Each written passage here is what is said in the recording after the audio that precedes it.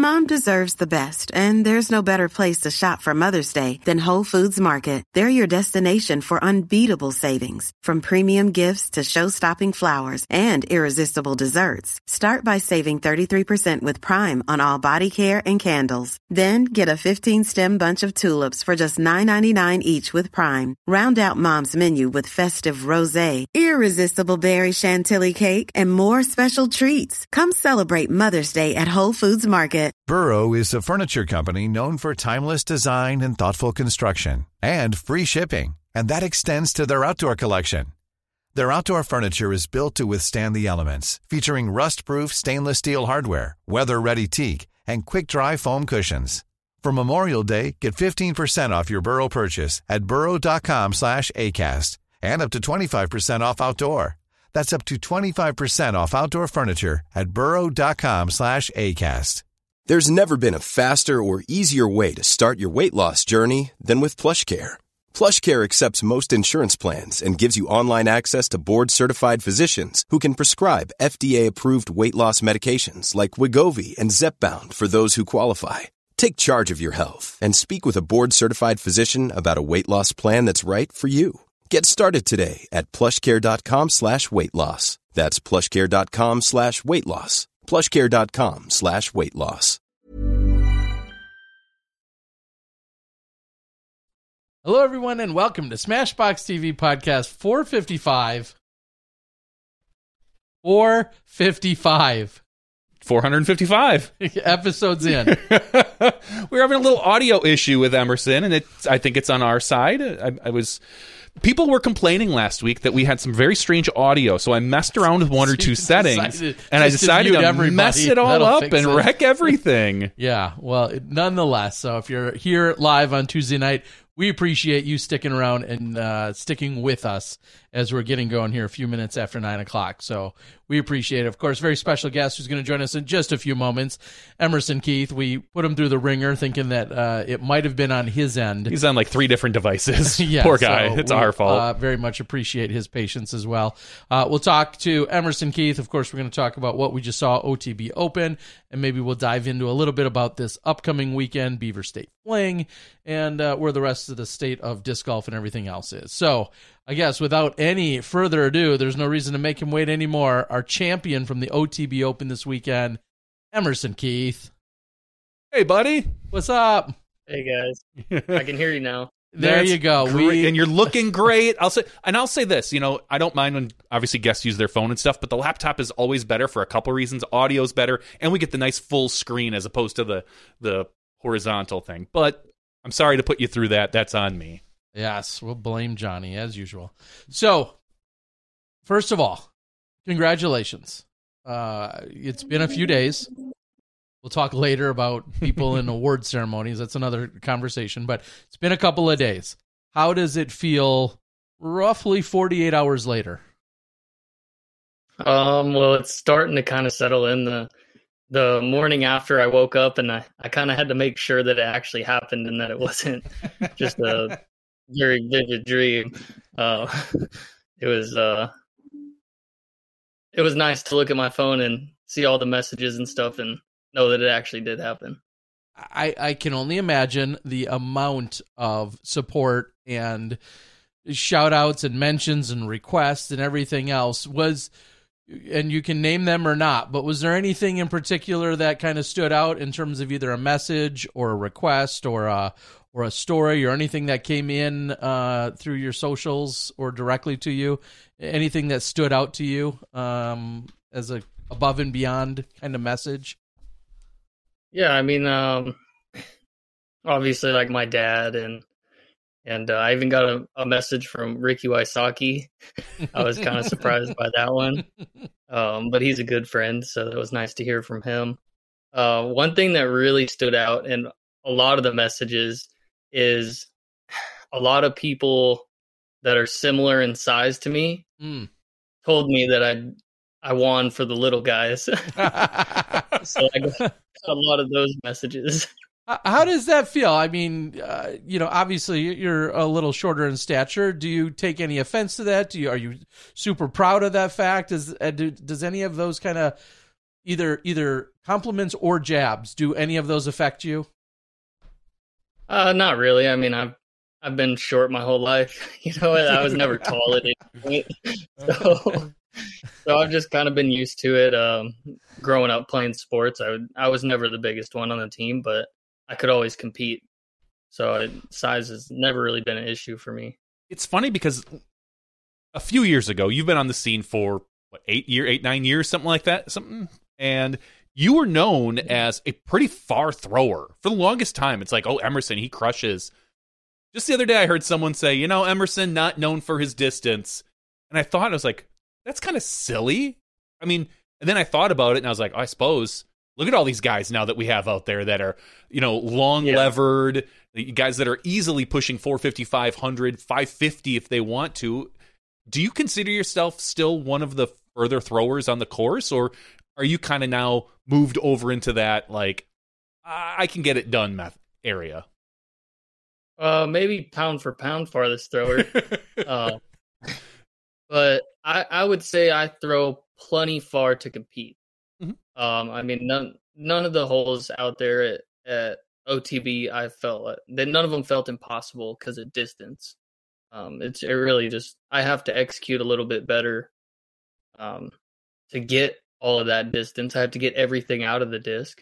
But yeah, I throw plenty far enough. I consider myself to be up there in the distance.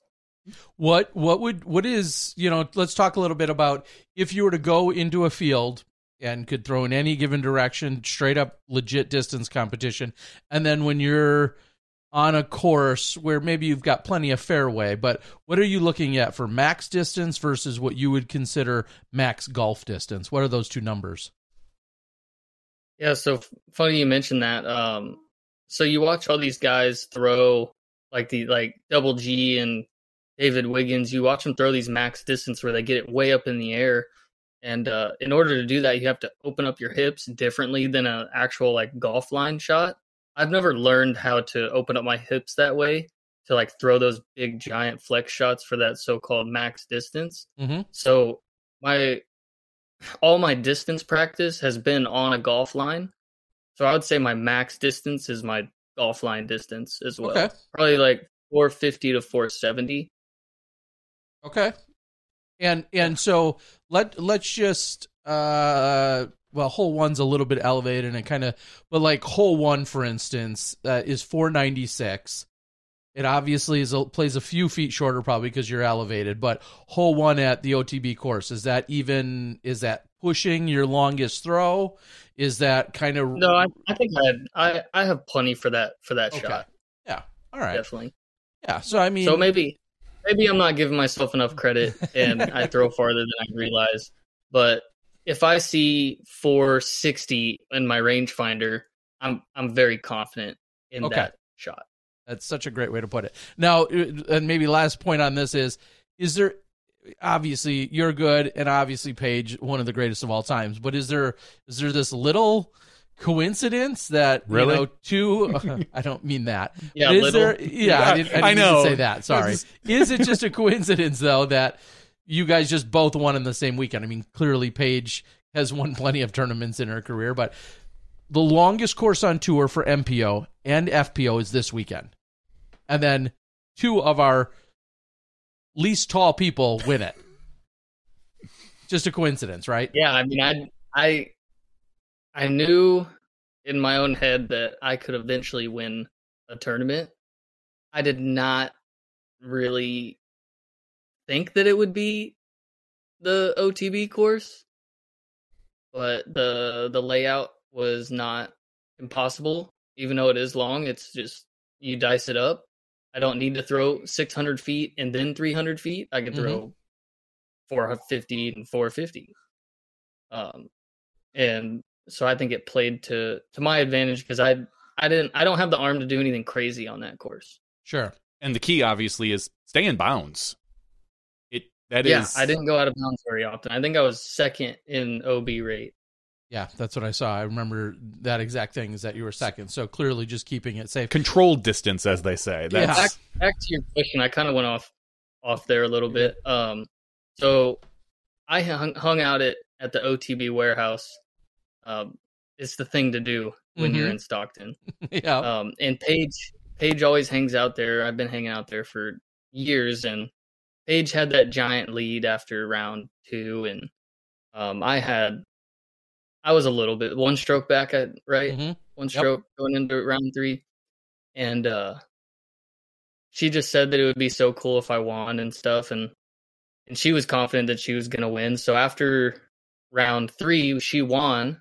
I gave her a hug when I saw her, and I told her, I said, "You did your part. Now I just need to go do mine. We need to bring this back to Plano, Texas." Nice. And I went out there and I got it done. That's awesome. And we saw as Paige was one of the first, obviously, to be there. We also saw, well, how does it come about that Cat Merch has a sign made up for you, that she's standing there with her sign? Where did that come from? I don't know. I don't even know what that sign was made out of, but it was really cool to see pretty much everybody was there. Usually you see like their closest friends like there waiting for hugs and stuff, but I'm kind of friends with everybody on tour. I don't just specifically hang out with one group.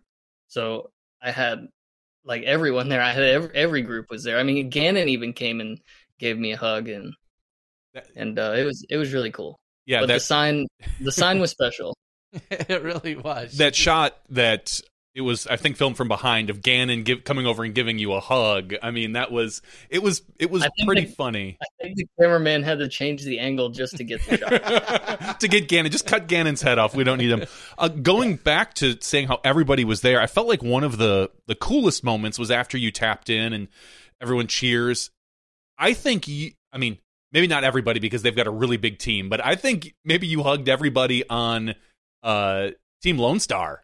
Like just everyone, one after another, and I know they got a pretty good sized team these days with some of their promotions that they run. But I thought that was really nice, seeing as how they were kind of the new guys on the block this season, signing a bunch of names, and yourself included.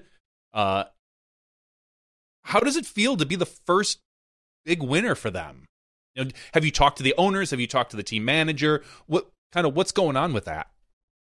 Yeah, I've talked to everybody, and I mean, I would say they're just as like happy and shocked that the win happened as myself, because I mean, they just started making discs like a couple years ago, and now there's someone on tour winning with them. I mean, if I created discs and signed pros to throw those discs, and the first year that I created a real strong team, someone won with them, I'd be pretty amazed as well. Did they, you talked about kind of a family atmosphere and how you really enjoy being part of the team. And I'm not to belittle any of it, but my question is, like, how much of that is Texas based? Like, would you feel the same per se if they were based out of Arizona or New Mexico or just any other state? Is there a lot of, I'll say, Texas pride there? I think so. It's just kind of cool to grow up so close to a place that someone's manufacturing discs now. I'm sure if I was from another state, that, like, if I was from, say, Oklahoma, and a manufacturer came in Oklahoma, I would love to represent them just because that's where I'm from. So okay. I don't think it's like a Texas specific thing, but in a way it kind of is, because I'm from here. So it's cool to keep everything home. Now, speaking of home, that perfectly segues to, you said you're already back in Texas. So tell us, like, what the tour is or was and how it looked, and that are you going back out west, and are you not doing that until Portland Open? Kind of break down like what your travel looked like that you're already home in Texas. Yeah, so we finished Jonesboro, I believe. I came home. I was gonna drive out there, and we have my son's first birthday coming up. My daughter has a dance recital. It's my birthday in 2 days. So kind of just decided that I should fly out and then fly back so I could be home for all this stuff. And then I will be back out at Portland. Okay, so you're not going to be at Beaver State in a couple days, or 2 days, 3 days from now. No, I will not. I still need to message him and tell him that I'm not going to be there. Okay, so you were on the registration list, but now you're not participating. I believe I'm on the registration. Okay, well, there's a Smashbox exclusive, right? That's for right. Skip Ace? All the Skip Ace, all the Fantasy Disc Golf listeners, you can make sure not to pick Emerson this week. There you go. Okay, well, good to get that. But how many of them had me picked last week? I'll look. That's the real.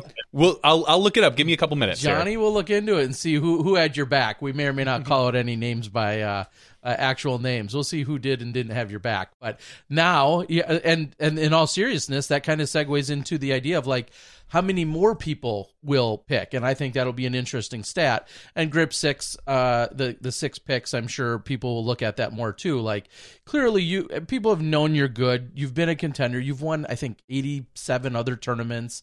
People know your skill set, but now you're that much more, in the conversation, and I think that's awesome. Sounds like maybe a dumb question. Do you feel like now that you've got this one, like you've broken through a barrier of any kind, and that the second one may or may not come easier or quicker? I mean that's kind of impossible to really say, but I can know that the next time I am in that position, I'll have even more confidence because I've been there. I mean, I've now been the player that pushed through and won, and more times than that, I've been the player that was close, the player that missed the putts down the stretch and threw OB and just essentially folded because of nerves.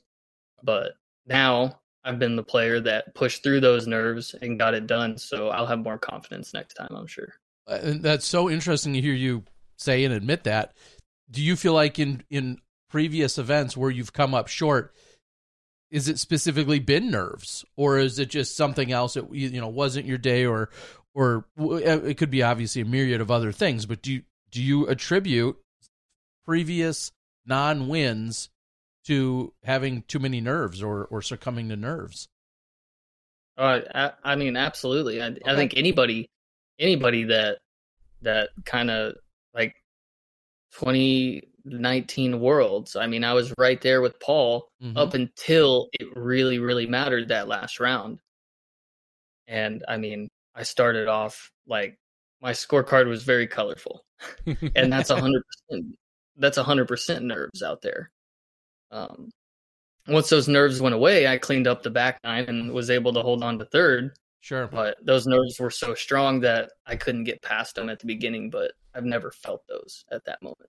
2019 Worlds, obviously pre-COVID, previous sponsor. Just in general, does 2019 Worlds feel like an entirely different sport and world to you at this point? As we fast forward 4 years, post-COVID boom, Disc Golf Pro Tour, where it's at, so on and so forth. Does it feel totally different to you or no? It kind of just feels like we were all on the B team back then, okay. And now it's like blown up, and we're playing AAA, and like we have all the fans, and it's definitely crazier. If that's the right word for it, it's bigger. It's definitely bigger, and the stage is bigger. There's more eyes, so yeah, it's different.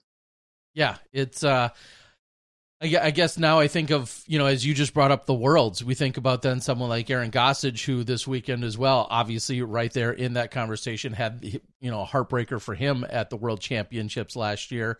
And it was interesting to hear what you just said, and to even almost compare that with what Aaron said this weekend, where he said in so many words, like, I'm trying to forget that. That's behind me, and it's not so much that I want to learn from it. I just want to entirely put it past me with regard to the playoff and such last year at Worlds. Do you ever think woulda, coulda, shoulda with Worlds, or again, is 2019 just not even a concern to you at all right now? No, I think it's still there. Like I still think about it because I mean, I did it that weekend. Mm-hmm. I played about 9 bad holes that weekend. That's it. That's what stopped me from winning that weekend. So I think you can build confidence by saying, I played 4.5 amazing rounds. I've shown that I can do this. Now let's finish it this time. What does it say for an event such as this where Simon Lizotte, previous champion, doesn't cash? Eagle McMahon doesn't cash. Nate Sexton, who famously is on the cash line.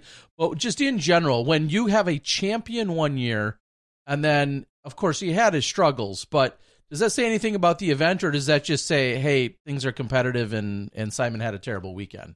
But does some of that like change? Does that say anything about the event? I think it's just where we're at in the sport. It's not as easy to win. So when you get behind, it's hard to stick to your game plan and just continue to take the birdies that you plan to take. You end up trying to push, and that's either going to boost you back up the leaderboard, or you're going to struggle trying to throw these shots that you weren't planning on throwing to keep up with everyone else in the event that's sticking to their game plan. But then again, I guess on the you turn and look on the FPO side, right? And Paige Pierce now a 3-time champ, and clearly divisions, you know, it's not fair to completely compare them because there's not as much parity on the FPO side. But then you have someone like Paige who finds a way to dominate at this event. Let's go back, and I was thinking about Paige and her second round, and then your second round.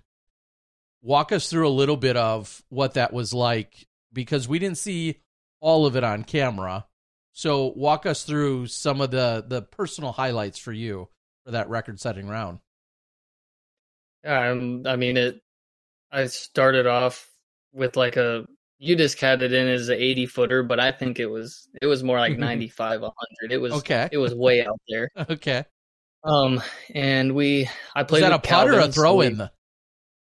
It was a straddle jump putt. Okay. All right. Straddle jumper. Wow. That would have been my next guess. Okay. Go on.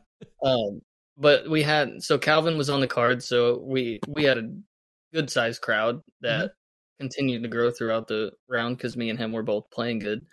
But it's been a while since I've heard a crowd like just go wild for something. And that was on hole 1. So I was already feeling something special on hole 1 and just continued to make long putts. I think for the round I was 100% circle 1 and 60% circle 2. I mean, that's got to be one of my best putting rounds ever. So just having the crowd and making everything I looked at. Yeah. Yeah, I was going to say similar but different, because it wasn't quite that. It wasn't record setting in that it was near perfection, although obviously it set a course record and it was the best round we saw all weekend. But I think about like James Conrad and Jonesboro a few weeks ago, and just how it felt like, and he said it, and Gannon said it, and others that were playing with him, a bunch of people said it, like this was special, and we kind of collectively were rooting for him. And so, you know, for you to say that there's a gallery out there, you have other superstars, of course, on the card, that's just got to feel awesome to be, you know, the guy that walks away. How much more could you improve on that? I didn't even know. Go ahead. I didn't even know what I was at. Okay. I was truly just out there playing disc golf that day, because I mean, I was in like 25th place to start that round. So I just went out there and I played.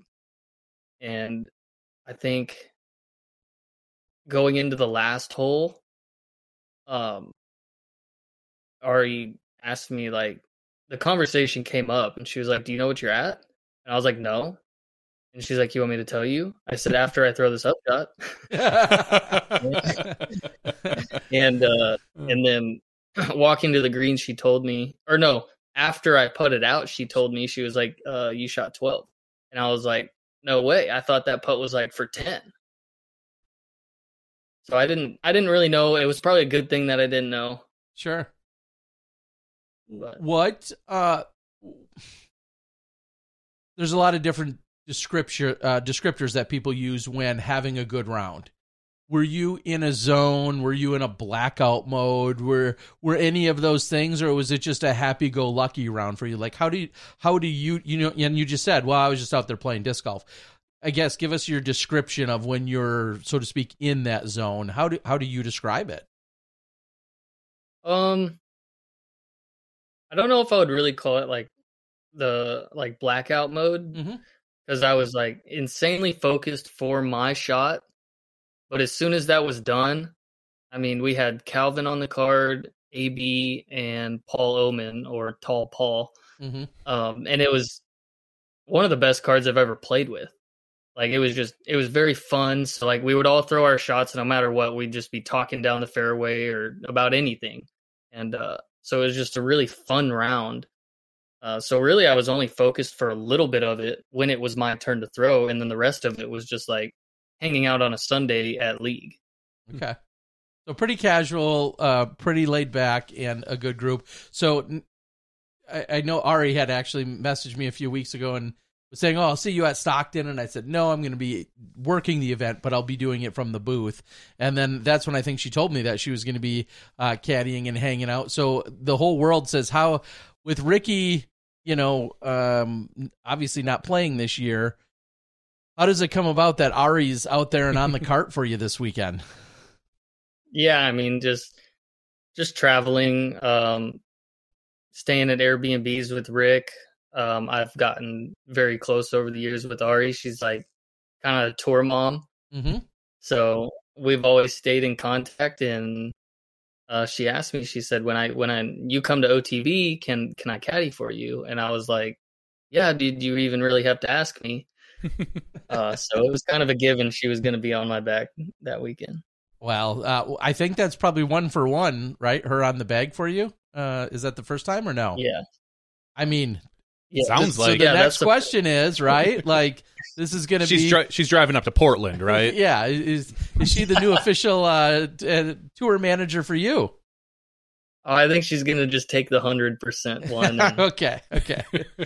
Yeah, and a lot of people, and not to sidetrack too much, but a lot of people have asked where she is, and obviously Ricky hasn't been playing. But even if Ricky were playing every event this year, Ari, I think, made a pretty public statement that she was, kind of taking a break from being out on the tour. Is that some of the conversation you had with her? Yeah, the tour life is hard, and she did it for a very long time. So to go back home and just see your regular people, be in your own house again, I think that was needed. Yeah, and for those that don't know, not that I'm doxing her, but I think she's out of the Redding, California area, not too far from OTB, hence all of this, logical geographic stuff, makes perfect sense in that she was out there. And I'm sure a lot of people were excited to hear and see her this weekend as well. She's been a staple on the tour, right? Woos. Yeah, and it continues to hold true. She didn't just cheer for you. She cheers for everybody on the card. If there's a good shot, she's not biased just toward who she's, working with or for. She very much loves to spread the love around. And I personally loved it. So it was great to see and hear her again. So Portland now in a couple of weeks. And will you just then be flying out to that event, I'm guessing, and then flying back? Is that kind of the plan? That's not fully decided yet. I kind of need to drive, so I have my car for Zootown and all that. Okay, so that was, I guess, the next question is like, what's your tour look like? But if you're going, kind of break down what you're going to be doing in the next few weeks then, or plan to play. Yeah, so it's kind of up in the air. Definitely Portland. Like, I have to be at that one. That's an Elite Plus, I believe. Yep. But the Silver Series, I've earned the break. The tour can be hard, so when you can take a break, it's important too. So Zootown is up in the air right now. Okay. I would love to go play in Montana, but if I see it a better fit to come home, then I will. Okay. And so, like you said, you're almost even contemplating you're planning on driving though to go out there, and that'll be a car. That's not your whole family in an RV or a camper or anything like that. You plan on, if you go out there, you're likely driving a vehicle, a car. Yes, that's a car. Okay. Yeah. Definitely. So, being that your Lone Star's first Elite Series winner, are we going to see a special disc? We've been seeing that's kind of been almost a staple this year, where the winner of the event, their manufacturer, does a limited run disc or something along. Are we going to see something from Lone Star with Emerson Keith on it for OTB? Yeah, definitely. I believe there was just something posted today on what that'll look like. It's going to be a Charlie plastic bayonet, and the Charlie plastic is totally coincidence that it's the same as my daughter's name. Yeah, I was just going to say that. But it's the first time that this disc will be released in the plastic, and I wanted it to be the bayonet because I threw it on almost every hole out there. All right. So what I'm going to do here in the chat, actually, I think I can link right to it for everybody because I'm seeing it on Facebook. It says, in celebration of Emerson Keith's victory, OTB will be releasing the EK Texas 3-step, which includes a V2 bayonet, a Founders Ranger, and a Founders bayonet, all with his signature stamp. And that's actually separate from the disc for the tournament. Oh, and then it says the Emerson Keith commemorative stamp Charlie bayonet will be dropping in-store and online through our dealer network on May 25th. So, awesome. That's right, because the link that you sent didn't work anyway. Seriously? Yeah, I think it shortened the link or something. So, it looks like it worked. Didn't work for me when I clicked on it, Miller. That's because you don't know how to click stuff. Clearly. I think we proved that at the top of the show. Awesome. Well, so that's great to hear and great to see. Is there anything out of the ordinary that that if I looked at your tour schedule or you explained it, is there anything out of the ordinary this year that somebody's going to be like, that's kind of different that he's doing blank? Is there anything that would raise an eyebrow? Probably not playing the Europe swing. Okay. Yeah, what comes about with that decision? Like, how do you arrive at that decision to play or not? Well, just like I said, when you see opportunities to take breaks, take one. Sure. And I've seen a lot of players do that swing and then come back and rush to, I think it's been D-Glow one year or Ledgestone, and they just rush back and they're not anywhere near ready for the tournament. They're tired, or they didn't get to practice, or they got stuck in Canada. Sure. I know that was a crazy situation, but like anything can happen. Yeah. So I see it best fit to just take that time off and spend some time home, maybe play some smaller tournaments just to keep the game groomed. And but anything can happen in a different way, that someone like a Chandler Kramer goes over, puts himself on lead card, remains on lead card, and then blows up his stock and his value by 1,000% too. That was, definitely, I think, one of the stories for sure that came out of last year. Obviously, you had McMahon and Macbeth kind of pulling away, and that went on to be that was McMahon's victory. Yeah, but, that was the European Open, but at Sula. Yeah, well, both. Chandler Kramer. He was. Yeah, nobody was catching. Like, it feels like European Open, it was just Paul and Eagle. Like, nobody else was at that event. Sure, but Chandler Kramer certainly put himself on another stage, right, at that event. Yeah, right? For someone he has not been playing. He's not even been playing disc golf that long. Yeah. I think like a couple years. Yeah, exactly. So for him to go out there to European Open and just absolutely lay down, like, that's amazing. Make a name for himself.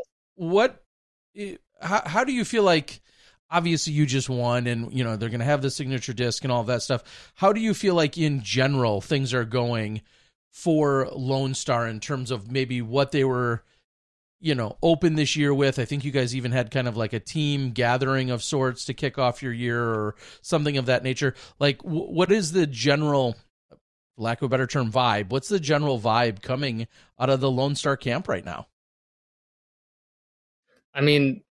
I've said this a lot, and it's the family vibe. Like, everyone feels like they belong, and I really like that.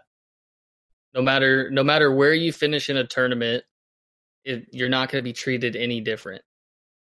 Like I've miscashed a bunch, yet I get on the phone with them once a week, and they tell me, "You got the next one, dude. We know you you have it in you." And like, there's just so much support there. And then like all my teammates were there. You saw that, so like we all support each other. We talk all the time. We have group chats and just a lot of really tight knit stuff with the Lone Star people.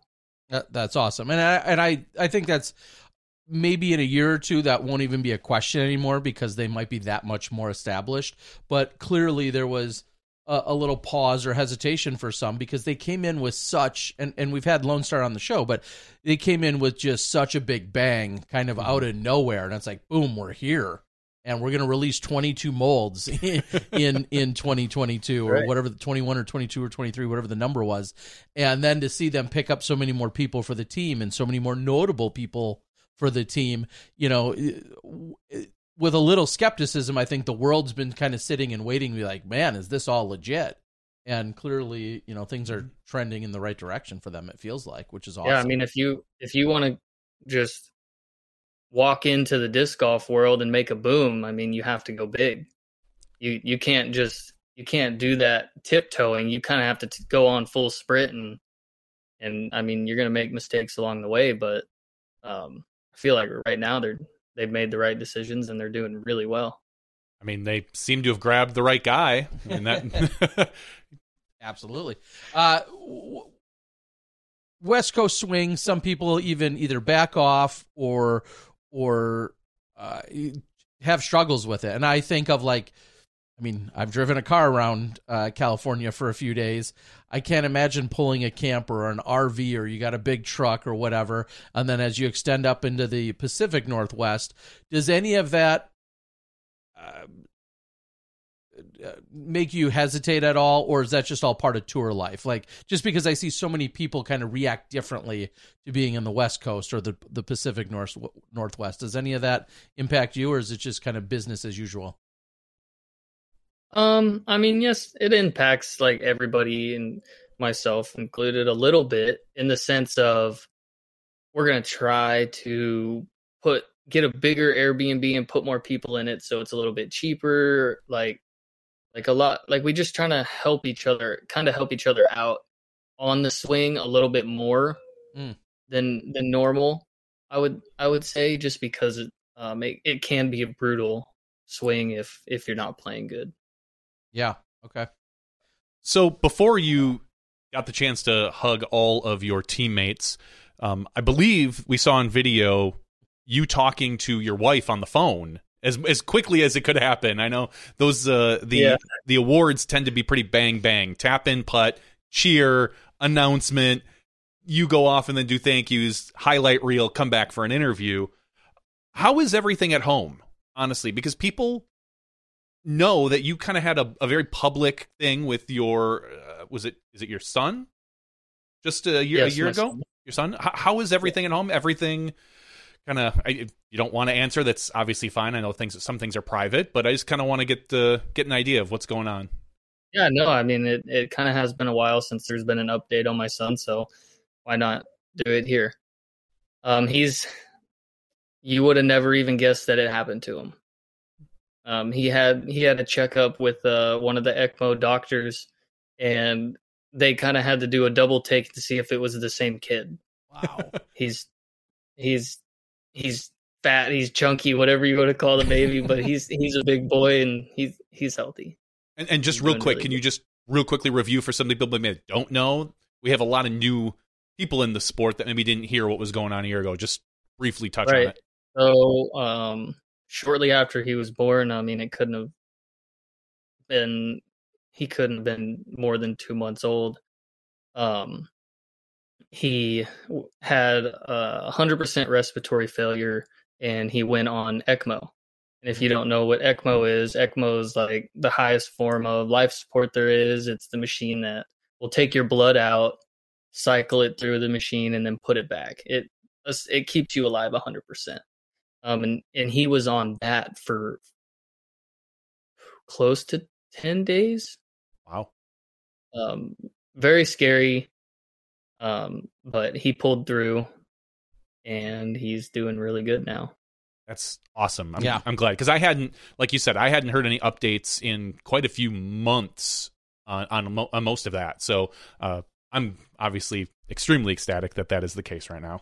Yeah, and so did you immediately get a phone call, and was the family watching at home, and then immediately the phone call or the FaceTime or whatever came through as you were handed the phone and then having a conversation?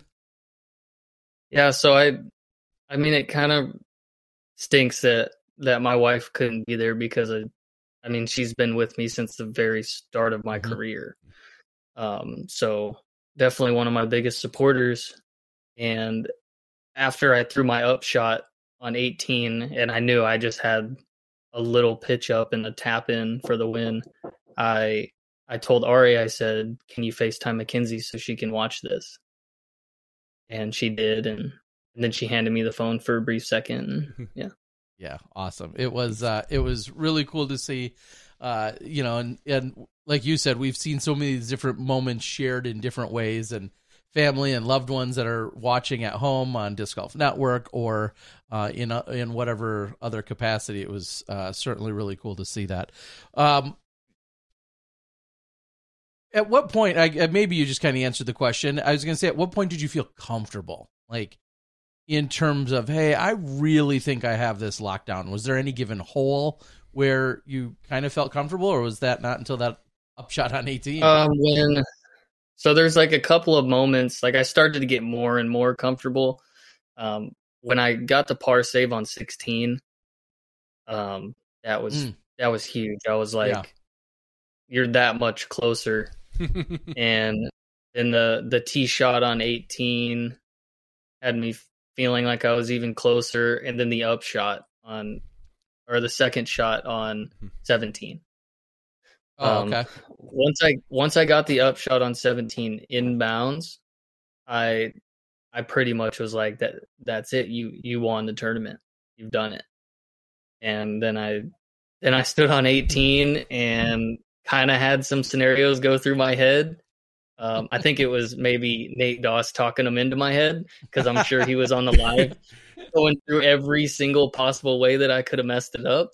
Yeah. I mean, that's a 3-time world champ right there. Like, thinking of all the scenarios, he's on the tee. He's seen it all. He's seen it all. When you were sitting there by the tree for your upshot on 18, his call was throw it as far as you can and go OB deep, because he didn't want to see you flip it over. Oh, look at that! Oh, this is how big he is. That's not a chunky baby. I've seen some chunky babies in my day. That is not. That is a good, healthy baby. I don't know. Awesome. Me and Mackenzie are not very big people, so this is a big baby. All right, I'll give you that though. I've seen little babies that look like the Michelin Man. Hello. Yeah. Oh, that is phenomenal. Awesome. That is awesome. Yeah, I was saying, right, like, when you were standing by the tree for your approach shot, Nate Doss's idea was just throw it as far as you can. Go basket hunting, he said. Go deep in the basket, OB, so you don't go OB right. You took a different method. You had a nice little approach shot, put it short, laid up for an easy tap in. What were you thinking? Were all those scenarios running through your head as well when you were sitting there? Did you weigh the option to blow past the basket and then have an easy comeback, or what was your thought on that final approach? So my thought was just try and get it inbounds. Okay. Try to just put it on the island. I'm sure there was a lot of people that were like, why didn't he just lay up? Well, because if I lay up and then I get nervous and shank a shot, I bring double bogey into play. Yeah. So with the landing strip, with the green not being an island, throwing that patent pending hyzer, I would have crossed farther up there than just laying up. So I would have been able to lay up from wherever I crossed. So I saw that as my, like, worst case scenario. I lay up, take a bogey. So that's why I went for it. And I went for it in a way that I would if I needed the birdie. Yeah. Because I think I was circle's edge or just inside or something. So I essentially played it like I would if the tournament was still on the line. Okay.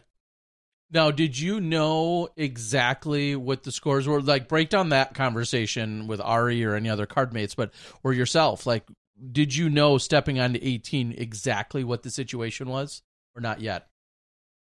Yes, on 18 I knew what the situation was. I believe it was like 14 when I had that big swing with Aaron. Mm-hmm. I birdied and I believe he double bogeyed. And after that, I said, "Are we tied?" And she goes, "No, you're winning." And I was like, because in my head, like we kind of keep scores in our head. Sure, like sure. The person you're playing against, I'm sure you've done it. Mm-hmm. But I was like, did I just tie it up? And she's like, "No, you're winning." And I said, "No, I'm not. Let me see that. Like, let me see the scores." Like she can't read you. I was gonna say, how many rounds has she scored in her career? And you're like, are you sure, Ari? Well, it just didn't make sense because I was like 3 or 4 strokes back, like 2 holes ago. Sure. So it happened so quick that I was just like, "You're lying. Like, you're just saying this so I play more confident next hole." So I had to see for myself, and then at that moment, I was aware of what Gannon was doing, and that I wasn't just playing against Aaron. Yeah, and that, I mean, what an interesting dynamic that, like, the fifth card. Yeah, you're beating the the leader that came into the round. You got all of them covered. You got all of Chase covered. Oh, but there's this guy on fifth freaking card. That's on like a 7, 8, 9 hole birdie streak. Yeah, we got to worry about him because again, he was just not when you're on 14 and 15, he's just about getting to 17, 18. And trying to close out this 10-hole birdie streak and actually make you finish. Like, that was crazy. Yeah, he was definitely putting something special together, but I expected nothing less from the guys that were chasing. I mean, there was some incredible talent. I think Calvin was the closest one. So I think, like, after 6 or 7 holes, I had enough birdies that I was like, I asked Ari, I said, "I'm not worried about Calvin right now, am I?" And she said, "No, you're not." How? So she was like letting me know the scores without telling me exactly what they were. She was like, "How?" I asked her, I said, "At some point, are you going to tell me the scores before the round even started?" And she was like, "How about I just let you know if you're okay or not?" So that's what she was doing. I mean, there's a lot of people that don't like to know the actual scores. We've heard it here so many times, for better or worse. Hey, I went into hole 18. I didn't know if I was up or down or tied. And it's like, that's not personally, I don't think that's a good idea to do. But having a caddy that can at least inform you if you don't know the scores, just be like, "You're good," or "You might want to run this one." Something like that, I think is really nice. I think final round, when you get to the back 9, you need to know what the scores are. Mm-hmm. Yeah, because you have 9 more holes, and you got 16, 17, and 18 on that course, and you just need to know what you're doing because you might have to change your game plan a little bit to win. Yeah, I couldn't agree more. And those holes, 16, 17, and 18. Also played as the 3 most difficult holes on the course, which is I don't want to say bizarre, but it's crazy to think of it that way, that those play as challenging as they do. And so knowing that literally anything can happen, obviously we saw, some struggles in the FPO and MPO on, I was going to say 17, but 16, 17, they all got 17. People. I mean, they happened everywhere in both divisions, and it was just absolutely wild to see what could go down on those holes. So, definitely. And I was surprised that 16 was the hardest hole because I thought 17 was the hardest hole. Okay, and in my own head, 17 was the hole that would mess you up. Yeah, I mean, just so easy, and not to pick on her, but we saw how it could be if you did what Kat did, which to throw it over the water, but to never cross in bounds, and then try just again. Keep doing it and doing it and doing it. Like, clearly, that's how easily it could rack up. And that's exactly what happened on her end. It was, yeah. But talk a little bit about, it was hot, which maybe, played in your favor, being, pretty used to Texas type heat. But talk about the wind or lack of the wind. I mean, how much worse was it on Sunday as opposed to Saturday and Friday's rounds? I would say Friday was kind of like, okay, there's a little bit of wind here. Saturday there was no wind, and I was actually upset because I need wind to keep my disc in the air. Sure. So I felt like I wasn't I had to make a lot of long putts that round because I wasn't throwing very far. Yeah. Okay. And then Sunday it was in your face. It felt like, because it was so much more than the previous 2 days. I don't think it was like anything crazy, but it was just so much more than what we had played the 2 rounds before that it felt like a lot more. Everything felt a little bit harder. Yeah, I mean, when I remember asking Brian Earhart a couple different times throughout the round, and he's like, it feels like it's in your face on every hole, which doesn't make sense, clearly, as you're, making this circle around the course, so to speak, or this, traipsing around in all these different directions. He's like, it just feels like almost every time it's just constantly is in our face. It didn't seem to make sense. You never know what it's going to do to your putts out there either, because it does feel like it's in your face all the time. Yeah, and then various corridors and the trees and the way that they, I think of a hole like I think it's both 6 and 8, maybe a little bit, where I feel like, at least on 8 or 6, you're going through 3 different fairways. It's like a line of trees, fairway, a line of trees, fairway, a line of trees, fairway. Just knowing that the wind is either going up and down those fairways or crossing your disc, it just has to be really inconsistent. Yeah, you really have no idea until you throw it and just watch what happens to your disc. Are you the type that will go watch any footage from the weekend, whether it's a Joe Mez or a Disc Golf Network or anything? Will you bother going back and watching any part of it, or is that just, that's, I don't know, your own memories and how you lived it, or will you go watch anything from it? Yeah, I mean, I'll go watch it. I didn't watch the whole round.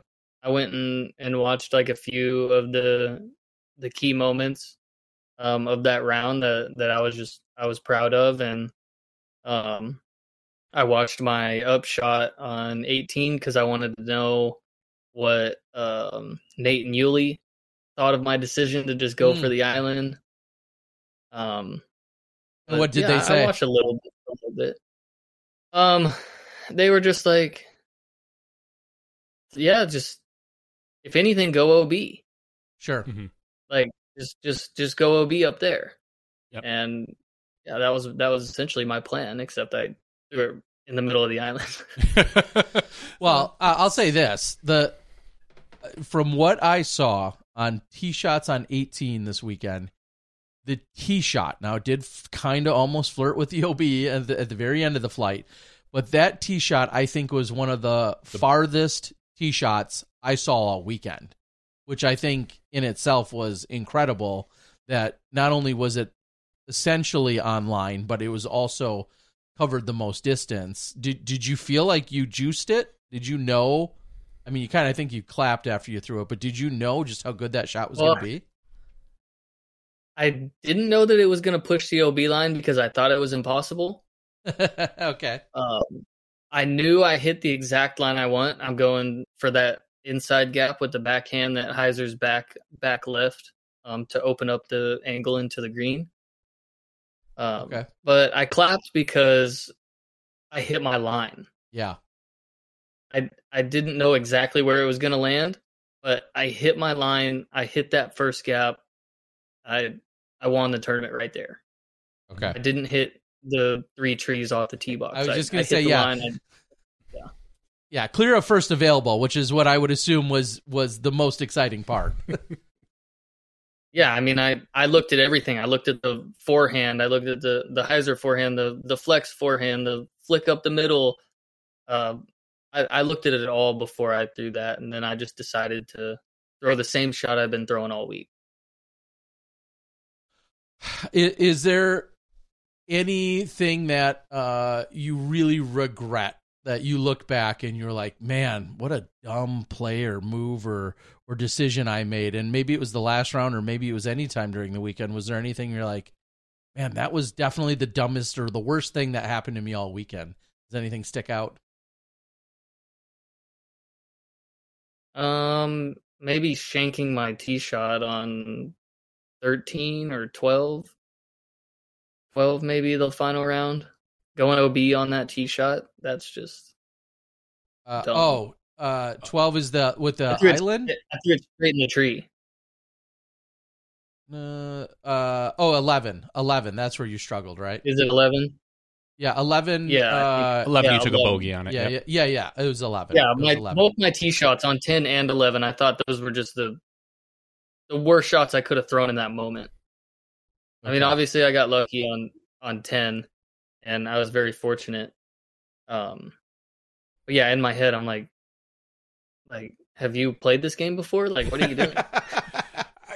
Nerves are a thing, man. I mean, you get into the back nine, and you've got a chance to win a Pro Tour event. That has to run through your head. I can't imagine. I can't imagine control of my drives or my putts or anything in that type of scenario. And maybe it's different. You know, Terry and I have both won small events. Terry's won a little bit bigger ones. I think you got an A tier under your belt. AM, right? No, pro. Oh, no. I suppose you won Northwoods. But just being there and having to execute pinpoint drives. Do you do anything to calm yourself when you're on the tee? I try and visualize the line before I'm throwing, so I kind of clear my head and visualize seeing the disc fly down the fairway exactly where I want it to go. And it worked out most of the time during that last round. Well, like you said, it worked on 18, which is what officially helped you put it to bed, which was incredible. I want to mention, before we let you go, 112 people picked you in their lineups for Skip Ace last week. Mm-hmm. Out of, I think, about 4,000 or 5,000 is about the on average number of picks that we get. And 112 people, and 7 people somehow got you as an alternate, which means they picked someone that didn't show up close to your rating. So someone probably registered that was right around your rating. They fell off. We give them a different alternate. They got you. So 7 people didn't pick you, but still got all the points for you winning. And so far, 14 people have picked you for Beaver State. So, well, hopefully they're listening and they have time to switch that. I'm sure they do. They do, and then a little. I recommend picking Corey Ellis for Beaver State. Oh, that's a good one. Yeah, he has some redemption for that tournament. As long as his putter doesn't fall out of the bottom of the basket, I think he's good. I knew we'd hear that. Yeah, that's exactly what I was thinking. Yes, Corey Ellis certainly is a good pick for out there as well. I feel like he is most weekends, but yeah, definitely out there as well, like you're saying. Oh, I can't imagine the number of times we're going to see that replayed this weekend on the broadcast. Hopefully not enough. Nobody wants to relive that pain. Not Corey. Not really any of the organizers. I think you have to show it at least once. I'm sure we will, but it's gotta be. It's going to be shown. Yeah, it will be shown. It'll be on the Pro Tour's Instagram, I'm sure. Yes, yes. I mean, if they posted Drew kicking the ground at OTB and falling, to be fair, that's one of the greatest moments in all of like covered disc golf, though. Like to have someone in the mood he was to then do that to himself. I'm sorry. I feel like, and I don't care who the person was, that if it would have been anyone else, I would feel the same, regardless of who the person is.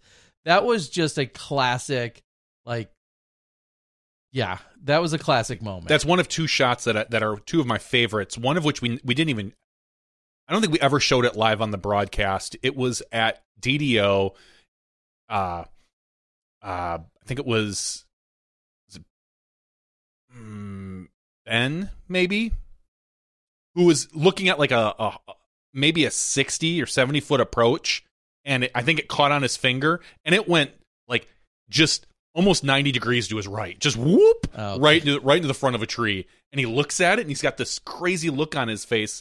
I don't know if I've ever seen a pro throw a shot like that wide open that poorly. So that and Drew Gibson's kick. I think those are two of my favorites. I don't know. Yeah. All right, Emerson, Emmer Daddy, as if give the story, because there's a lot of people sometimes I feel bad we're in the booth and we may refer to whether it's a nickname or it's an Instagram handle or whatever, or a cat, standing there with the sign. Just so people can hear it out of your own mouth. What's the nickname and where does it come from? All right, so this goes back to, I can't remember what, maybe it was Idlewild, but I can't remember how long ago this was, but it was a long time ago. It was before I had kids. It was before I was married.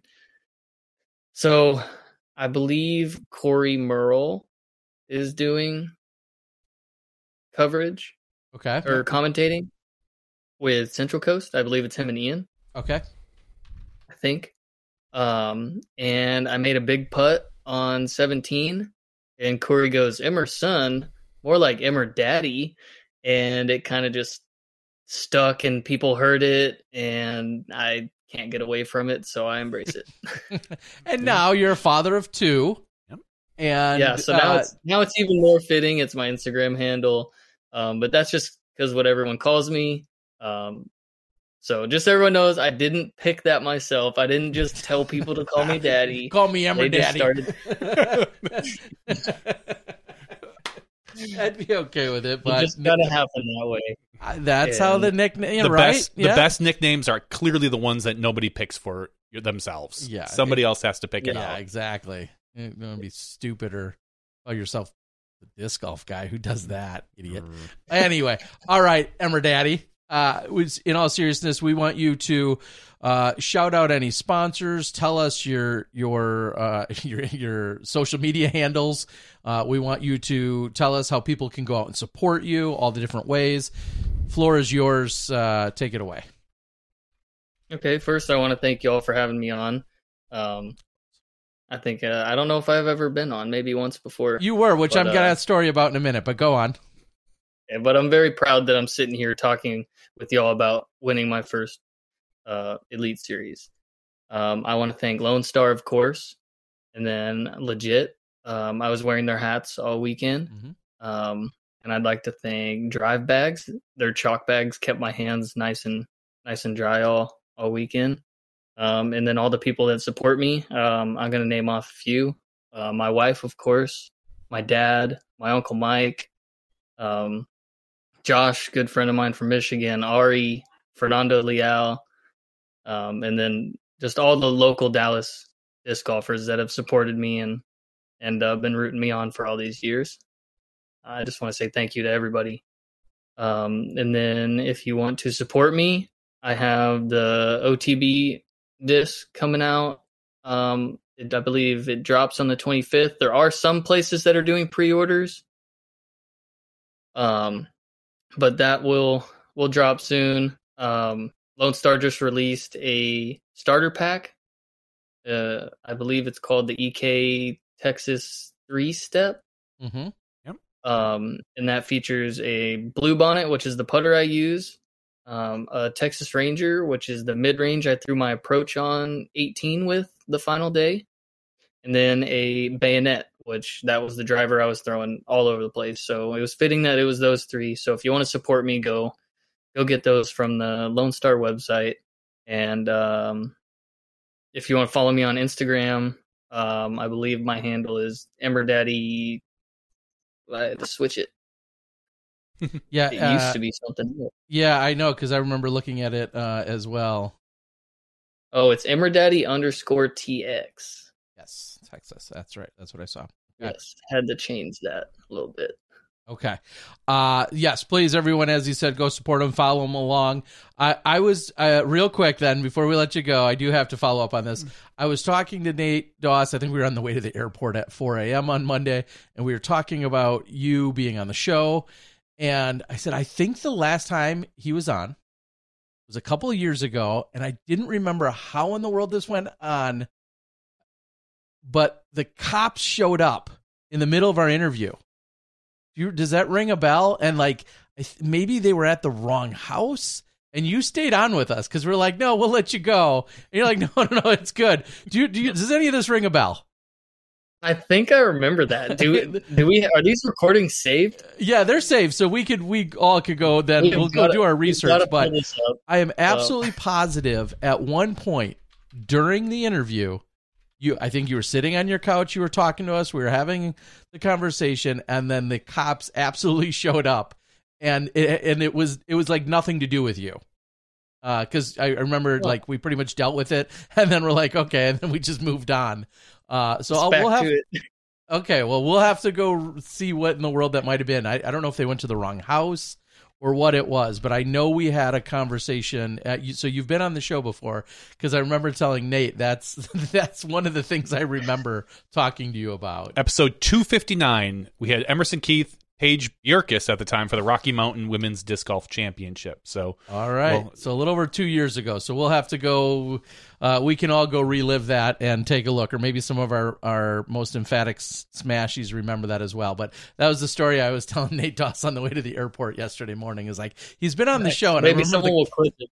Yeah, we'll find it. But the cops absolutely showed up, so pretty funny. Again, it had nothing to do with you. That much I did remember, but. Well, this is look at him. Just how he looked. Look at him. There he is 2 years ago. Look at us 2 years ago. Look how clean cut you are. Look at that. Look at that. Nice haircut you had going on. Huh. My kids like to play with this, so I'd leave it. Scroll through there. See if there's any, because I remember he like picked up the phone and like went to the door and had a conversation or dealt with them or something. Yeah, we'll have to go back and look, but at some point. So kind of funny. That's part of what I remember. So, Ryan Pilcher says he remembers. So Emerson, being in the booth, it's always special. Watching every event, honestly, but then watching someone like yourself, take down your first title, the method in which you did it, that much more special. That you get the course record on Saturday. You go out and you get the job done on Sunday, and just honestly, it was a real pleasure to watch, and couldn't be happier for you. So yet again, congratulations, and thank you so much for joining us tonight. And happy birthday! Yeah, happy birthday in a couple days as well. I do want to share one funny thing before I go. Sure. So I have a long night of flights and layovers and all that. So I make it back to Texas at about 6 a.m. I make it to my house at about 7, and I go to sleep. And my daughter wakes me up around like 11, and she goes, the first words that she says to me, not "Hi, Daddy" or "I love you," nothing. She goes, "Where's your trophy?" Wow. Okay. Yeah, straight up, "Where's your trophy?" Does she want the golden? Like some people didn't realize. First of all, those are foxes carved Red out tail. of wood that was right there from the course, and wood pulled right off the course. And then those are real gold nuggets that are the eyeballs, is what we were told. Yeah. I believe there's a video out there. I'm not sure where it is, but someone posted a video of how they made it. Okay. Well, we'll have to check. My that dad out. told me that he watched it on how it was made. So someone made a video of how it was made, and I tried to give her the little stuffed fox that they gave along with the trophy. She doesn't want anything to do with that. She wants the wooden one. She's been carrying it around all day. Well, there you go. Can't be more proud than that. Heck yeah. Honestly. And honestly, there's been kind of a little running joke that a lot of people weren't impressed or enthused with the MVP disc that was handed out last year to Simon and Paige. And then, there was obviously a really concerted effort to make sure that the trophy game was up. And some people still didn't love them. I say F them all. Oh, I'm sure you and your daughter absolutely love it, right? Loves it. So there you go. So nothing else in the world matters. I have it. Exactly. I love it because I have it. It could be the disc from last year. I wouldn't care. Thank you. That's what we always say. That's what I love to hear. So, all right, man. Seriously, appreciate the heck out of you. We know you got some busy weeks coming up, and also that some well-deserved time off. So hopefully you and your entire family just so proud of the accomplishment and the work that you've done out there grinding it out for these last couple of years. And we know this might be just the catalyst to many wins. Floodgates are open now. Yeah, we're looking forward to it, buddy. So. We'll be here for it. Yeah, thank you. All right. Have a good night. Thanks, Emerson. Take care. Y'all too. I'm Sandra, and I'm just the professional your small business was looking for. But you didn't hire me because you didn't use LinkedIn Jobs. LinkedIn has professionals you can't find anywhere else, including those who aren't actively looking for a new job, but might be open to the perfect role, like me. In a given month, over 70% of LinkedIn users don't visit other leading job sites. So if you're not looking on LinkedIn, you'll miss out on great candidates like Sandra. Start hiring professionals like a professional. Post your free job on linkedin.com/people today. Everyone knows therapy is great for solving problems, but getting therapy has its own problems too, like finding the right therapist, fitting into their schedule, and of course, the cost. Well, BetterHelp can solve those problems. It's totally online and built around your schedule. It's surprisingly affordable too. Connect with a credentialed therapist by phone, video, or online chat, all from the comfort of your home. Visit BetterHelp.com to learn more and save 10% on your first month. That's BetterHelp, H-E-L-P. Emerson Keith, everyone. Next time I see him, likely at the Bourbon Cowboy.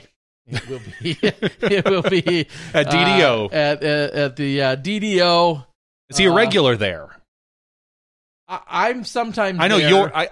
I'm sometimes there. No, and sometimes I see him. So that's why I'm just saying if you didn't want to bring it up with him when he was here to chat. No, he knows. He knows. He knows. If you know, you know. If time and space allows, we may see one another around a pool table. And he's not riding the bull. He's from Texas. You don't know. Maybe he will this year. He should. No reason not to. So, congratulations. We've all done it. Congratulations, Emerson Keith. Let's talk about all the losers. I mean, the people that didn't win. Oh, the losers. We can talk about the losers in this event. We talked about the winner. Now we talk about the losers. The first loser is Gannon Burr. What a loser, only having 1, 2, 3, 4, 5, 6, 7, 8, 9 birdies in a row on that back nine. And unfortunately, with the bogey on 18, put him out of contention. It would have been kind of fun and interesting to see him birdie that last hole. He was in position to see what would have pushed Emerson, because then Emerson would have needed a birdie to win as opposed to being able to just walk it in with a par. But hindsight's 20/20. Gannon threw a crappy shot on 18. Oh well. In third place, Isaac Robinson, who's on the decline now. Yes. He won Champions Cup. Then he took second at Jonesboro. Now he's third? That is trending in the wrong direction. I'm just saying. How steep is that slope? I tell you. Well, it's clearly 1-1. So I know. Rise over run or something. Something like that. But congratulations to Isaac Robinson. Another really great weekend. Had a rough back nine, which can happen out here at the OTB, but that puts him tied for third with Cole Redalin and Aaron Gossage. Aaron, obviously coming off last week's win at the 303, able to follow up with a really good win. And if Isaac Robinson had a bad back nine, Aaron Gossage had a horrendous back nine. A lot of pars, 2 doubles, and a single. Just, I feel for the guy. That's got to be a rough position. I don't know if it's a combination of bad luck or nerves or what. We've seen Aaron perform at the World Championships, pushing Paul Macbeth to extra holes. Not saying that nerves can't be there for an Elite Series, which he doesn't have yet, but sometimes it just goes against you. Tied for 6th, Anthony Barella, Calvin Heimberg, and James Proctor. In 9th place, Vino Makala. And tied for 10th, we have a 3-way with Double G, Jake Hebenheimer, and Gavin Rathbun. Those are your top 10 at the OTB Open for MPO. Do you have any thoughts on the MPO yeah, OTB? Just real quick, I'll say, and I know we kind of touched on it a little bit with Emerson, just the fact that we always say, well, look who throws far. It's the longest, it's the longest course on the tour. Look who throws far, who's got an advantage. And then inevitably, regardless of what the lines are, we always throw in a Calvin Heimberg, who's rated highest rated player in the world right now, or one of the top ranked players, depending on which frickin' stat you want to look at. He's clearly one of the best in the world, so you always have to put him in there. Eagle McMahon, who's talked openly about feeling good, playing good, and ready to go, to see him struggle the way that he did, I think is very surprising. And then obviously Simon Lizotte, same thing, defending champion, and proving that he has all the skills already this year. Then for him to show up and then not perform clearly has to be surprising to almost everybody. I mean, 2 years ago, Simon Lizotte has that finish, and you may not, think much of it, but with the way we've seen him really transition his game and to see all the wins that he's picked up since this event last year, you think like, okay, he's clearly dialed, and this is almost a different Simon. Just struggled throughout the weekend, and so you have to be look at that as very much a surprise.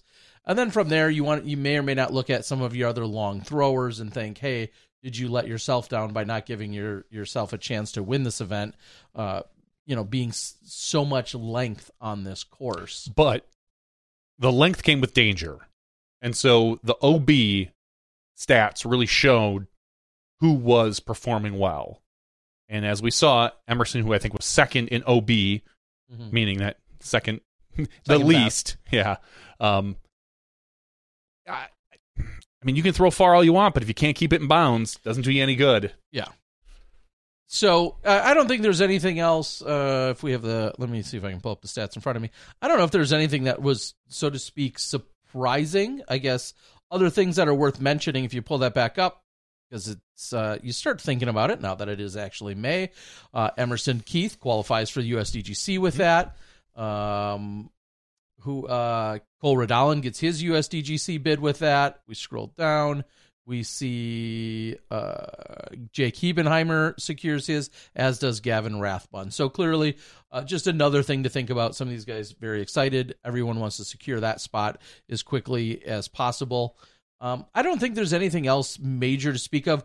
We've had a very small sample size of seeing Jakub Samarad on coverage and in the limelight.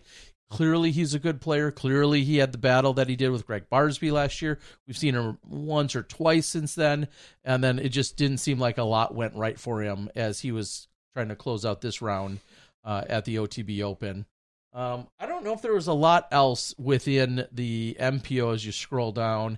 Peter Welk, talk about a turnaround. I mentioned him. He, I think, shot 8 over. What and then happened? 11.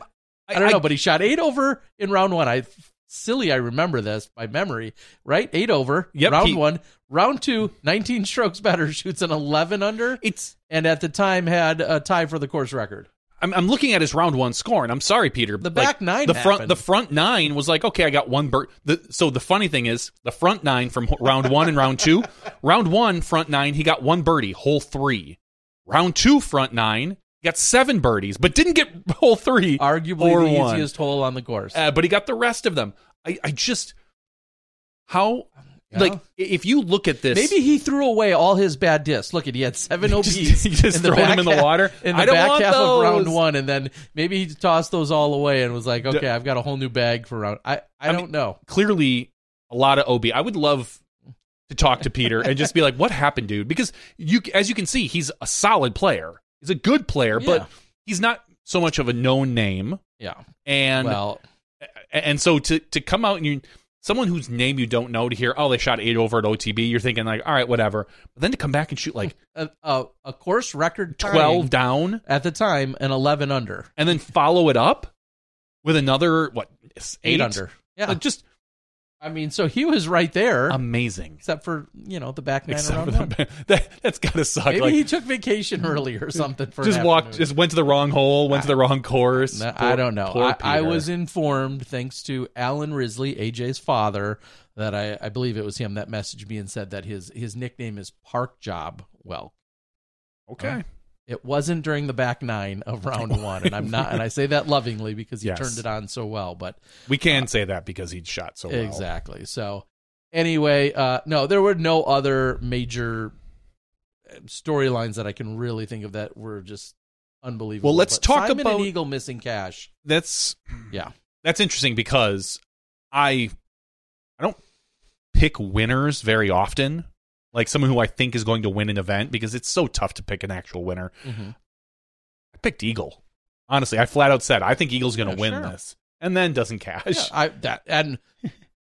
Nobody would argue with you. No. I mean, not one person. He was played like, really oh, well. You're an idiot. He played really well, and he was saying how he loves this West Coast swing. It sets up really well for him. Blah blah blah, and then just doesn't show up. Yeah.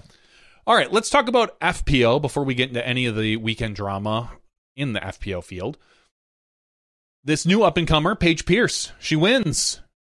What? I think she's going to be something someday. But she's only won like 50% of the Pro Tour events she's played this year. Paige Pierce shooting 25 under par, beating Owen Scoggins by 4. Congratulations to Paige on that victory. I don't know if I want to talk about... Let me talk about Owen real quick. Owen Scoggins has more podium finishes in the last year than Kristen Tatar, which is kind of silly. Did she beat her by 1? Yeah, she just okay. she just got her. I was going to say, because Kristen's missed it like once. Yeah, because she just got it. And we're talking I think the actual GGPT. quantity. The actual number. Quantity, not necessarily because a Kristen percentage. has missed a few, not percentage, correct. But sure. It does go to show how well Owen is doing, because Owen skipped 1 or 2 events. Sure. And Kristen obviously has missed some, but how consistent Owen is up at the top of our leaderboard for a player who, I mean, look at the other top 3. Paige Pierce, Emily Beach, Ella Hansen. Arguably 3 of the furthest throwers in our sport. Yeah. And then Owen Scoggins, who just gets it done. And I swear, if Owen could just get rid of the 1 or 2 forehands around that she throws right into the ground, like 100 feet off the tee, off the tee. I would. Yeah, you could probably. She scares me so much because that disc, the way it forehands when it even when it works, looks like it's going to go into the ground, but it's so stable that it just comes out and then flexes over. An amazing player. But anyway, 3rd place, Emily Beach. 4th place, Ella Hansen. 5th place, Missy Gannon. 6th, Haley King. 7th, Maria Oliva, who had a pretty good weekend. She's not a name we've talked about much this season. She tends to kind of have one really bad throwaway round that always knocks her down into kind of the mid-tier of the players. But congratulations to Maria. Tied for 8th place, Kat Murch, your winner at Jonesboro, and Stacy Haas. Not Haas. Haas. And in 10th place, Sai Ananda. Welcome back to the tour, Sai. Obviously, the last time we saw her was a win down in Texas. So, not bad, coming back and taking 10th place. Yeah. What I will say, and I feel like I said this in an Instagram, and I'm going to repeat it now. Go ahead. I'll allow and I meant to say this as we were closing out, and it slipped my mind surprisingly. And Val at one point said to me, she's like, "Oh, I thought you were going to say that, but you didn't." For the 100th time, maybe not the 100th. You can only beat the people that showed up. Oh, please, this is dumb. But because obviously a lot of people want to. You want my internet voice? No, please. Okay. But what a lot of people suggest is that, well, Paige won because Kristen's not there. And I think that you're a moron if you think that her scores weren't impressive and possibly would have easily superseded another competitor, especially when you're looking at what she had done after the 2 rounds. Mm-hmm. But it's crazy to me that the first thing that so many people feel like they need to go to is the fact that Kristen wasn't there, and as if it was in any way invalidated. Which she averaged like 1,010 or something. And that's kind of my point, is like there's more than one way to look at it to realize that she played a damn good weekend of golf. And I'm not saying Kristen couldn't have beat her, and I'm not saying that it wouldn't have been close. I'm not saying, well, this is obviously hers no matter what. Clearly, and the dynamic can be different when she's physically there, when she's not. I understand all of that, but Paige put up Elite Series winning scores. Exactly. That's all you have to say. And I wish people could a 1033 be smart rated enough round. to understand that. Was it last week that you and I were joking that the story was going to be Paige Pierce only wins when Tatar's not there? I don't know if we said it here on the broadcast or it was like a private message that you and I were talking about at one point, that we're going from Paige is washed to Paige only wins when Tatar's not there because she doesn't feel the pressure, and all these stupid things that people are going to say. And I'll be the first to say that Paige came out at the press conference and more or less said, "Hey, I'm here to win. I still have a passion. I still love this sport." And I've questioned her now and again as far as her I don't say her commitment. I think she's very committed. That on occasion, I think when she gets down, it's hard for her to get back. Whether she gets into a slump or whatnot, or if you're not going to, we know kind of some of the players have the mentality of, if I'm not going to win, I'm just going to go out and throw. And I don't know if Paige falls into that or not. I'm not in her head. I don't know. But we've talked about the skill level that Paige Pierce has and that Kristen Tatar has. I've equated it to Kristen Tatar is always driving like 85 to 90 miles an hour. Paige Pierce can put it up to 110, but sometimes she goes 60. And Tatar seems to have that consistency that is almost unbreakable. Paige Pierce, as we saw this weekend, she goes 110 miles an hour sometimes, which is funny because she said this weekend she actually dialed back her drives. Yeah. Due to her, her shoulder injury, she was only throwing whatever 80, 90%, whatever that number is. And I don't know if anyone is here to measure it accurately. I think that if Paige can kind of pull what maybe Simon does and focus less on distance, more on golf and control. I mean, rumors of her demise are greatly exaggerated. Yeah, and it's really impressive to see a little over 1,004 average. So obviously really good golf this weekend, no matter how you look at it. And I just wanted to say congratulations to her. It was such an interesting perspective because when she said during her interview, she's like, I've won half of the Pro Tour events I've played this year. And when you look at it that way, because everybody wants to focus on her non-success, but then you say to somebody, would you be happy if you won half the events you play? You can't win half the league nights you enter, let alone winning half. She has a different bar. She has a different standard. She's put herself at a different standard, as has Kristen now throughout these last few years, as has a Katrina or any of our other dominant players, and including a Macbeth or a Wysocki on the MPO side. They obviously have a much higher floor. So everyone's expectations are that much higher. But the fact that she's won 2 out of the 4 events that she's played on the Pro Tour this year, we saw her not perform well. Well, she admittedly, readily opened. She was openly admitted she was significantly injured at Champions Cup, and I personally wrote that one off. That's the problem. Is I almost wish, just for a clearer understanding, I almost wish she wouldn't have played, because people are going to forever hold that performance against her in how poorly she played. It'll be forgotten. I don't know. I don't think it will be. That's the problem. The idiots won't forget it because they'll want to constantly bring it up and then hold that against her. And again, I hate that. The hard part is right now we have I'm going to put this in quotes, a new shining face in Kristen Tatar. And she's been around for a few years, but the last year and a half, it's been the Tatar show. So now suddenly, and on top of having a whole influx of new players over the last 2 to 3 years, they don't remember the years where Paige Pierce just crushed fields. And there's, even if you tell them, they're going to say things like, well, the field was weaker, it was different, and fine, whatever. But just to think that Paige Pierce still has the ability to come out and crush a field. She does. She is still, in my opinion, the best female player our sport has. When she's at the top of her game, she is the best player out there. I will put Paige Pierce at her best. She will beat Kristen Tatar at her best. And that's just because Paige has such a high ceiling. She has so much experience. The question is, how often are we going to see Paige at her best?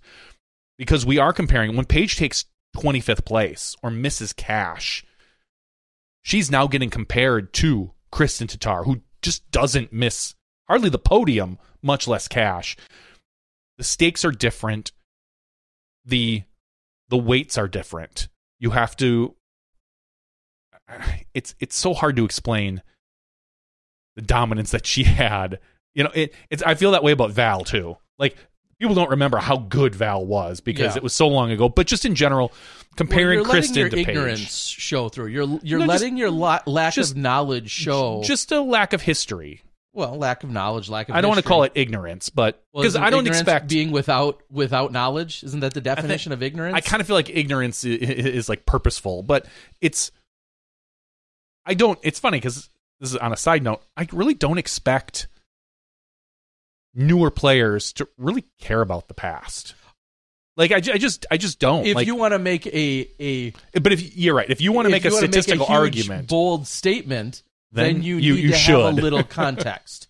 You can't say, "Well, I've been watching disc golf for 2 years. I've seen Kristen Tatar dominate for 2 years. Kristen Tatar is the greatest of all time." Like that to me is ignorance. And if you can disagree with me, that's fine. But to me, that is just sheer ignorance. I could argue that is that's very, ignorance. very narrow-minded, narrow perspective, recency bias, whatever else you want to throw at it. Kristen Tatar is great. Nobody's denying that. But just to go off of your own knowledge of a very recent history of the last few years, for instance, I'm fairly certain Paige has more major wins than Tatar has Elite Series wins. Yes. So, I mean, just if put it so either way, Paige, congratulations, still crushing it, and probably will be for the next 5 to 7 years. Just will always be in the conversation, and I'm here for it. I'm excited, but we do need to talk about Natalie Ryan. Natalie Ryan was. There were some court proceedings last week, some late filings. If you want to hear a lot of detail about the court proceedings, I think Ulta World has a pretty good podcast on it from last week. Kind of listen. They might even touch on it this week. I haven't had a real good chance to listen. But basically, Natalie Ryan won her restraining order on Thursday. The restraining order wasn't a physical one in the sense of correct. I have to put it out there, but true. It wasn't in the typical restraining order that you think. Not of. the kind you have. Yeah, exactly. Where you're not allowed to go near someone or near a particular thing or whatever. It was a restraining order on a previous. I don't even want to call it a judgment. It was a restraining order on the rules on the ruling.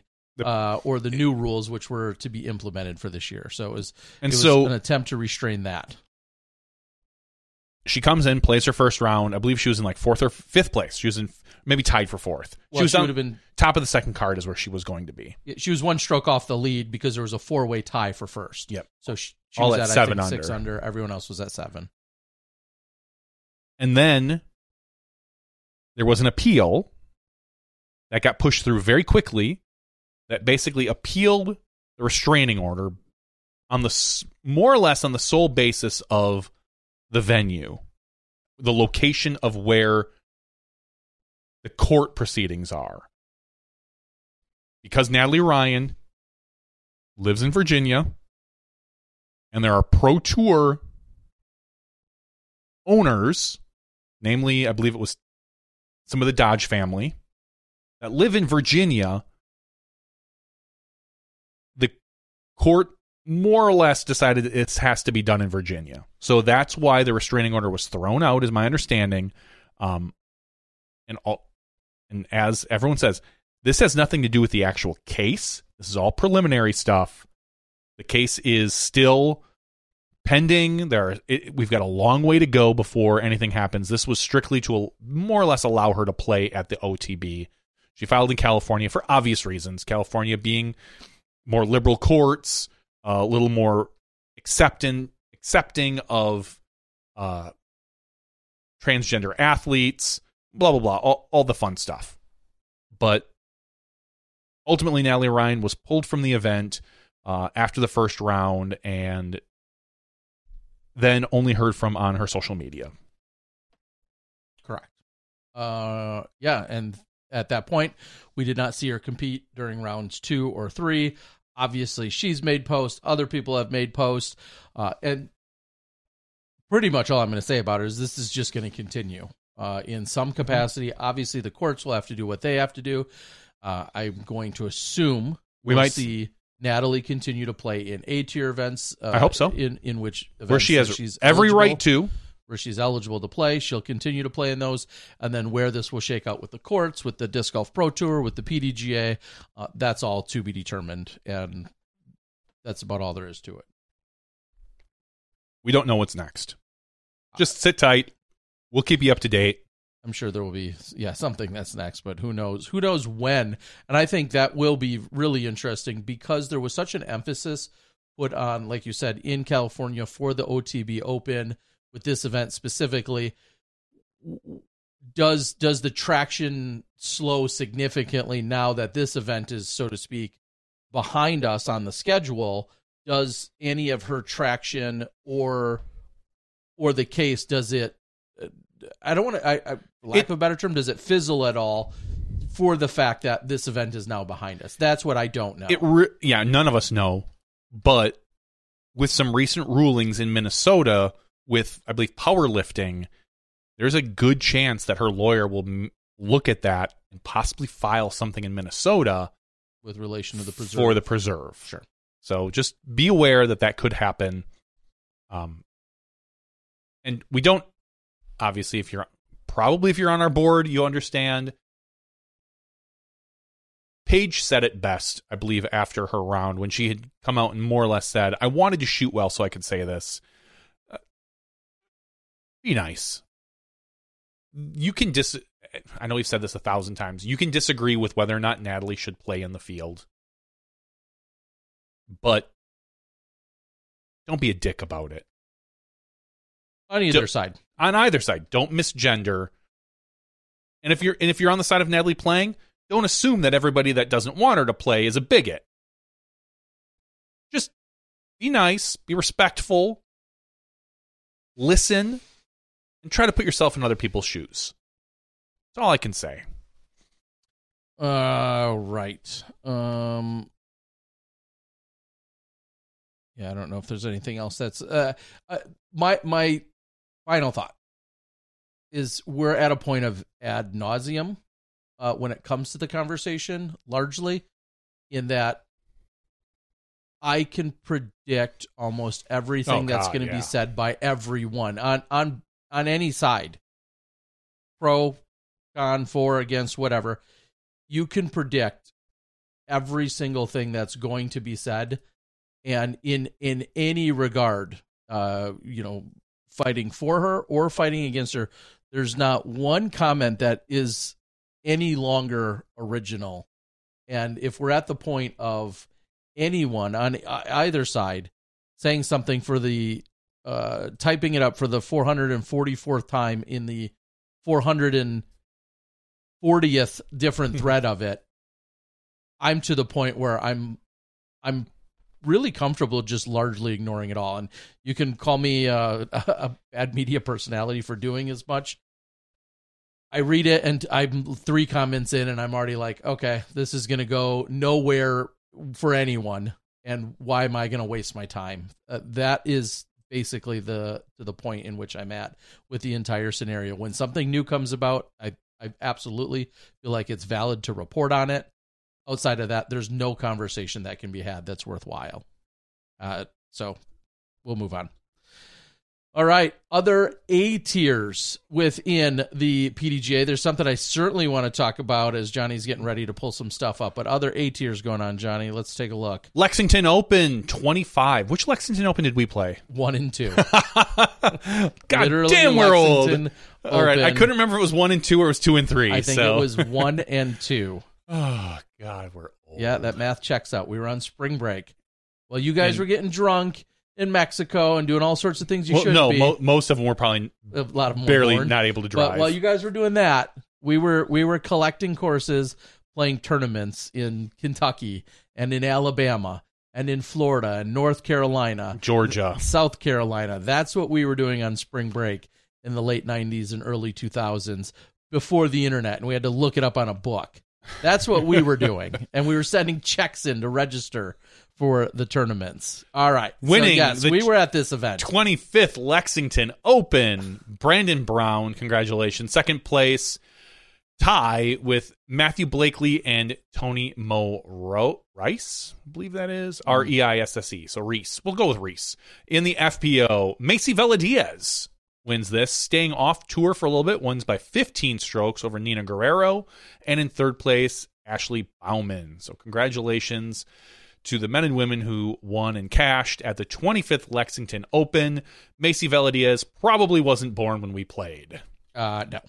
Absolutely, she was not. Sweet Jesus, we're old. And the Michigan Disc Golf Hall of Fame Classic, which is another A tier, winning in MPO. You've got Luke Taylor with an 8-stroke victory over Danny Beauchamp. Tied for third place, Peyton Stamen and Jared Stoll. Moving down to a very small FPO field, only 2 women playing. Arina Shakova wins this over Melinda Ring. So congratulations, everybody. Everybody's a winner in my book, Terry, except the people that didn't win. Yeah, and I apologize because I know I had a story, and now I'm trying to find the details for said story that for some reason isn't checking out with me here. So give me 1 second, because this weekend there was a gentleman, and I thought he was playing in Kentucky. I thought it was there it is. I knew I had it. All right. Thanks for being patient. Colby Childress. In relation to Henry? No. The main guy we know. Colby Childress at the Lexington Open this weekend. Back-to-back aces. No. Hole 10 and 11. No.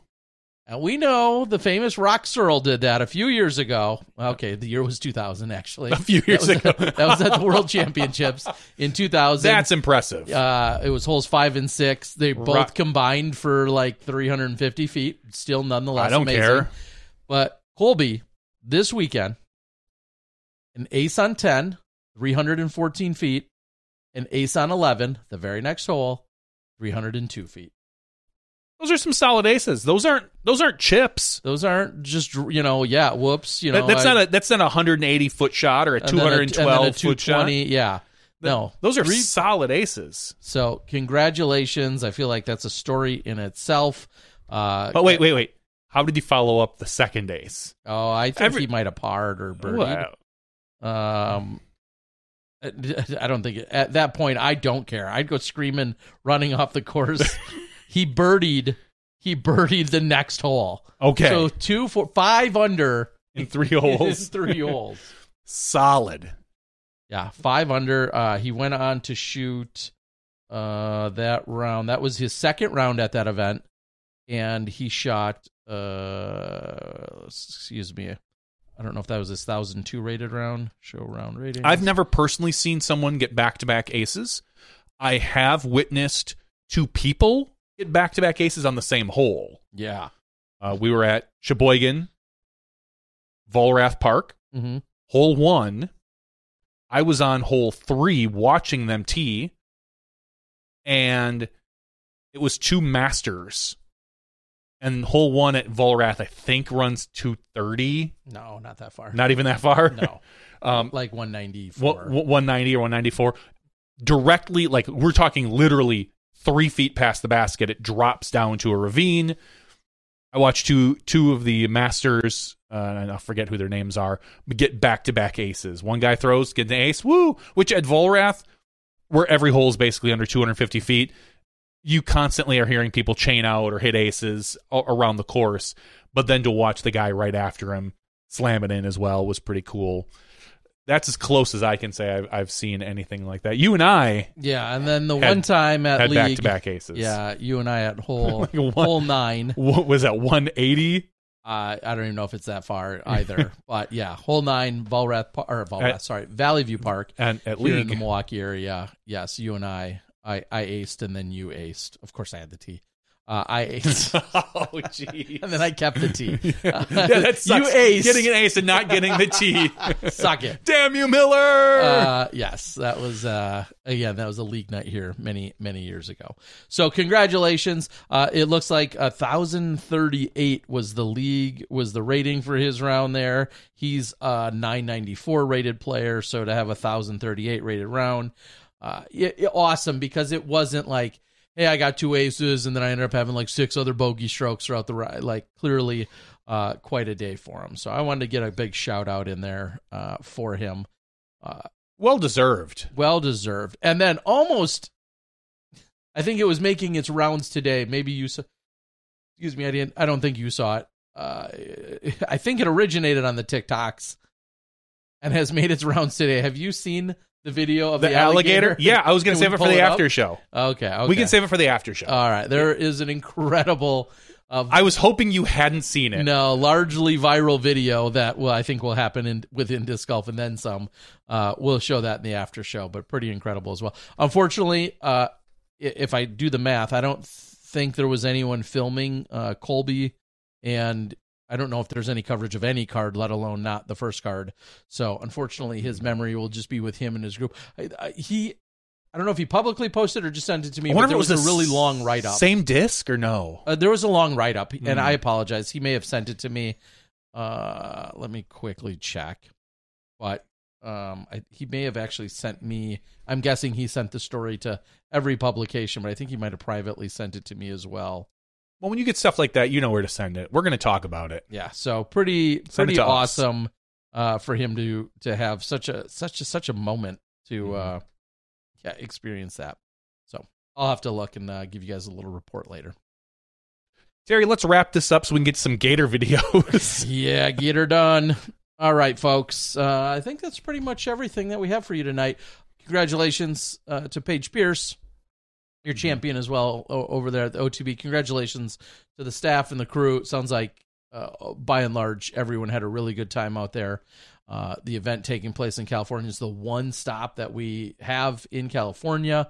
We'll have to see if that finds a way to grow and expand. When you think about, we have all of SoCal, all of NorCal, just such a disc golf rich and heavy state, that if we're going to have more tour events and something else we can talk about in the after show is a little bit of the Japan Open taking place that's right right now. That's another Japan story. Open is going on. All right, guys. Big germs over there. Thanks for joining us. Thank you to Emerson Keith, a.k.a. Emmer Daddy. Congratulations yet again to him, all of his loyal supporters, fans, and followers. Everyone should be rejoicing in such a momentous occasion. So congratulations yet again to him. For Johnny V, I'm the Disc Golf Guy. That's been episode 455. We'll see you in the after show. You step inside the Smashbox. Thank you to our $2 and above patrons. Your name is listed below in the credits. If you are interested in being listed as a producer in the Smashbox TV credits and supporting this and other fine podcasts, please visit patreon.com/SmashboxTV.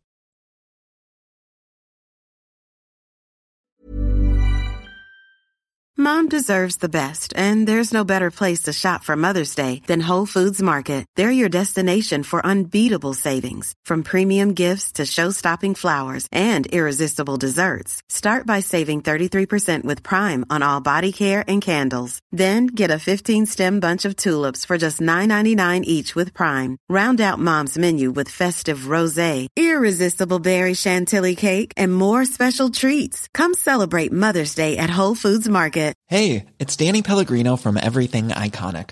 Ready to upgrade your style game without blowing your budget? Check out Quince. They've got all the good stuff, shirts and polos, activewear, and fine leather goods, all at 50 to 80% less than other high-end brands.